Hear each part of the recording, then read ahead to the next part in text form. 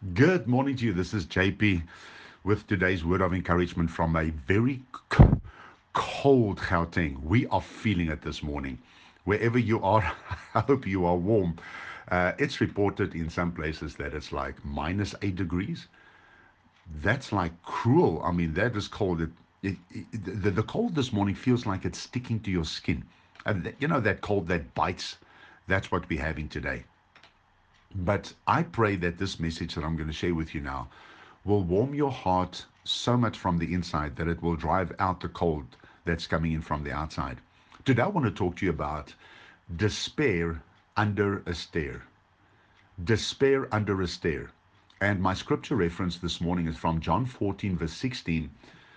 Jesus speaking, and he says, "And I will pray the Father, and he will give you another helper, that he may abide with you forever." Now, a number of years ago, I ran my counseling practice from a friend's offices who's a psychologist. And he was very active in the area with the schools. He counseled a lot of the children from the schools. He's very, very good with the kids.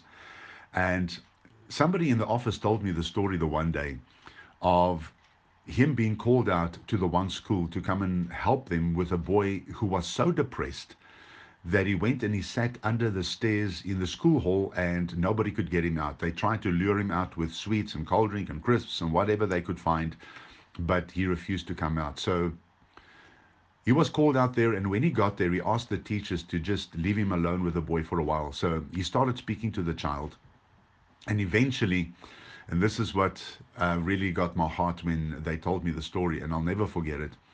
Eventually, he went and he sat with his child under the stairs. This boy, I think, was about 8 years old. And he went and he sat under the stairs and he started speaking to this boy. And eventually, when this boy felt comfortable with him, both of them came out from under the stairs and then obviously started counseling this little boy. Now, when I train counselors as well in the program that we have, what I do is I also train our counselors that that is what you do in a situation. You don't try and break the wall down that the person has built up. Now, they didn't break down the stairs to get the child out. They didn't do that.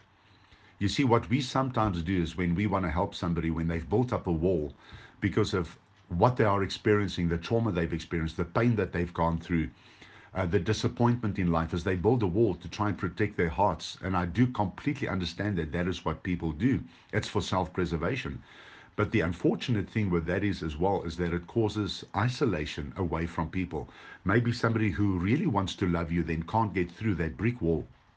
So I train the counselors and I tell them to get a step ladder, and put it over the wall and then climb over and go and sit next to the person and strengthen the person until that person is ready to take the wall down themselves. That's the way we train people in the counseling ministry.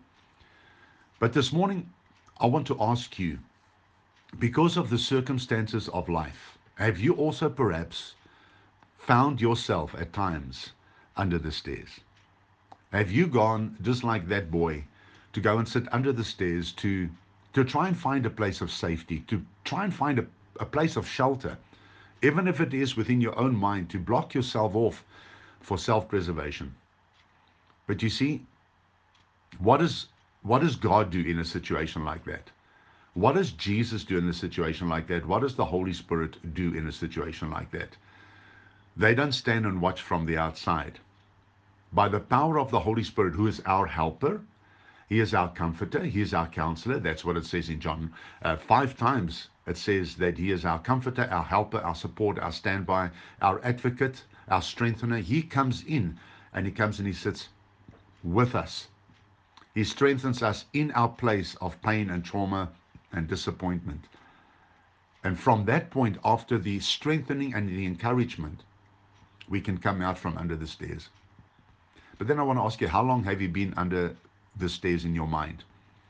This is the day that we're going to pray to ask the Lord to strengthen you in such a way that He will become your tower of strength so that you can come out from under those stairs.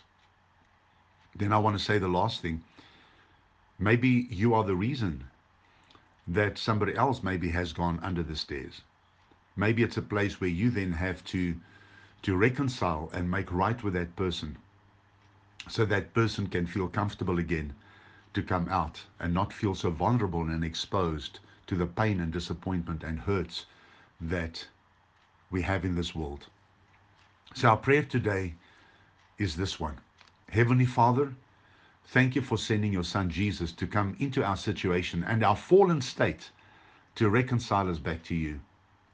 Today, Lord, we ask you to lift us out from the place where we have gone to try and feel safe and secure. Thank you that today you lift us out of that place with your comfort, your encouragement, your strength, your grace, and your love.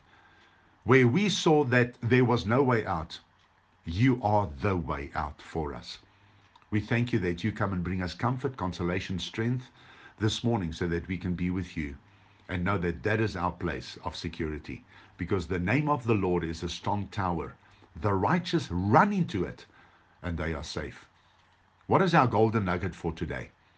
When God bends down to sit with you, you will always be encouraged and lifted up from that place of being alone to the love and grace of his throne. Can I say that one more time? When God bends down to sit with you, you will always be encouraged and lifted up from that place of being alone to the love and grace of his throne. God bless you. Have an awesome day. Have a great weekend.